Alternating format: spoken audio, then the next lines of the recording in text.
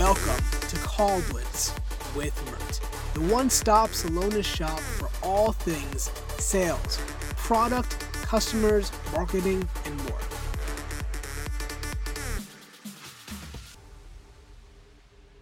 What's up, everybody? This is Mert with Call Blitz with Mert. You already know it's going to be no fluff. Today I got with me Stephen out of the Raleigh, North Carolina team, who's going to talk more in depth about something he really specializes in, which is workflow. He's been very consistent with his numbers these past few months, and a large part of that is attributed to how neat and organized he is. So, Stephen, how's it going, man? Good. Thanks for having me, Mert. So, we're going to talk about 3 different topics today. Number 1 is how Stephen creates these list views in Sales Navigator, exports them over. Number 2 is creating these views in Salesforce to be neat and organized. And then number 3 is going to be exporting them into Cadences, how to work them, being on time to them, how to have the best practices around that. So let's go into that topic number 1 about lists in Sales Navigator, and I'll leave it up to you. Yeah, happy to. So I think one of the big things about this job is cold calls, but really to stay on top and stay consistent, it all comes down to how you source. So you got to think of it as the end goal of booking demos, but who am I going to call to book those demos with? I mean, what am I doing it for? Is it an event that we're doing? Is it a specific process? Is it for a certain AE? So these are all the things you think about when you're going into sourcing. And I think that the biggest way to do that and what makes it easy is you can actually create a list in SalesNav with all your accounts in it. So it's a great time now with the new account shifts to go through. You can save all your accounts in a specific list. And what I called it is my Salesloft list, fiscal year 2021. And you can go in there, you can save them all. And what that allows you to do is when you go into sourcing, you can actually include that custom list. So you're only pulling contacts from the accounts you're working on.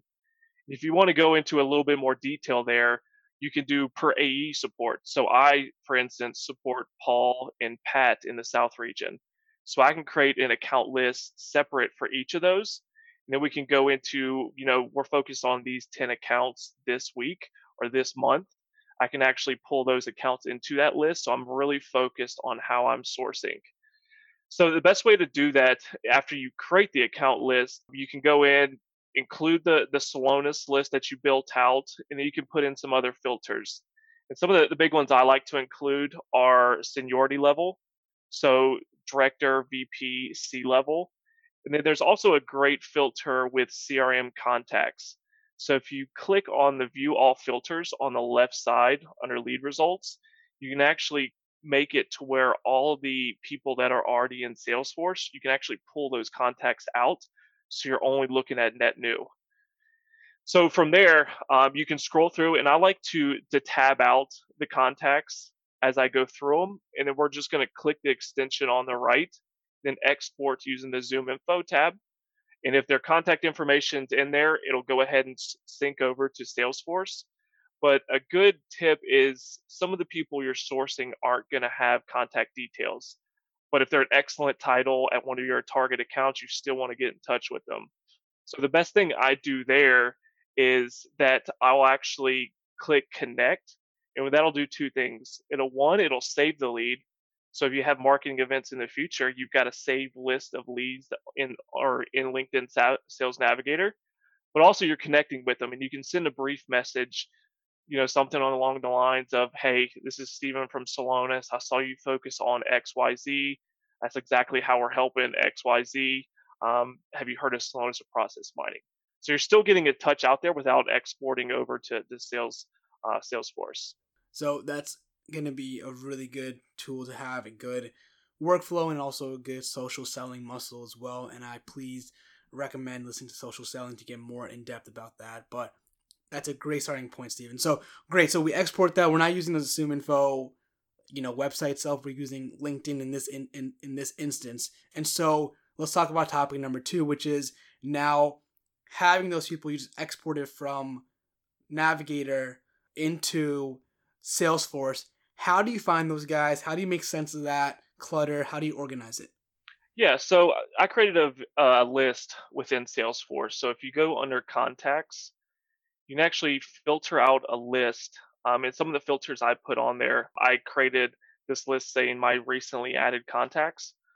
And the big filters there is one, you want the owner to be my contacts. And then two, you want to put a created date of some time in the past. So what I did is once I got out of training, that's the date I set it for. So anything after that date, it'll capture all those leads or those contacts that I'm putting in. And what that allows you to do is you can go out, source 20, 40. What I recommend and I usually do is 60 contacts per week, and it'll give you the date that they're exported in. So if you sort by the created date on the right, it'll go top down. So I'll go out, find 20 that day, and it's really easy for me to go in, just click the check mark on the left for all the people on that date that were added to Salesforce, and that allows me to import those into Salesloft. You can actually do, if you're doing something like an account based sourcing, so you're saying, I want to focus on this one account, you're going to grab a bunch of different titles. So, what you can do then is create another view on a specific title, whether that's accounts payable, receivable, finance, procurement, so where it's filtering in these different buckets. So, when you actually go to export them into a cadence, you've got different views, so you don't have to sift through them and pick and choose which one you're adding to each cadence. It's already listed right there for you. That's great. And I think, Stephen, keep me honest here. I think that workflow and keeping organized of your Salesforce views and knowing who to put over is like probably one of the most important and pivotal parts of your job, right?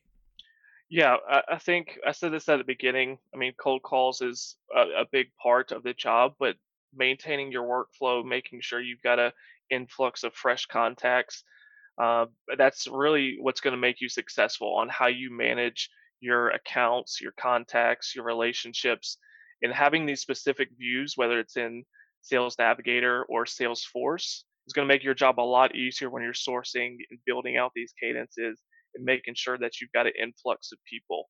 I think one of the big thing is within cadences is the first four touches for me is when I get most of my connections.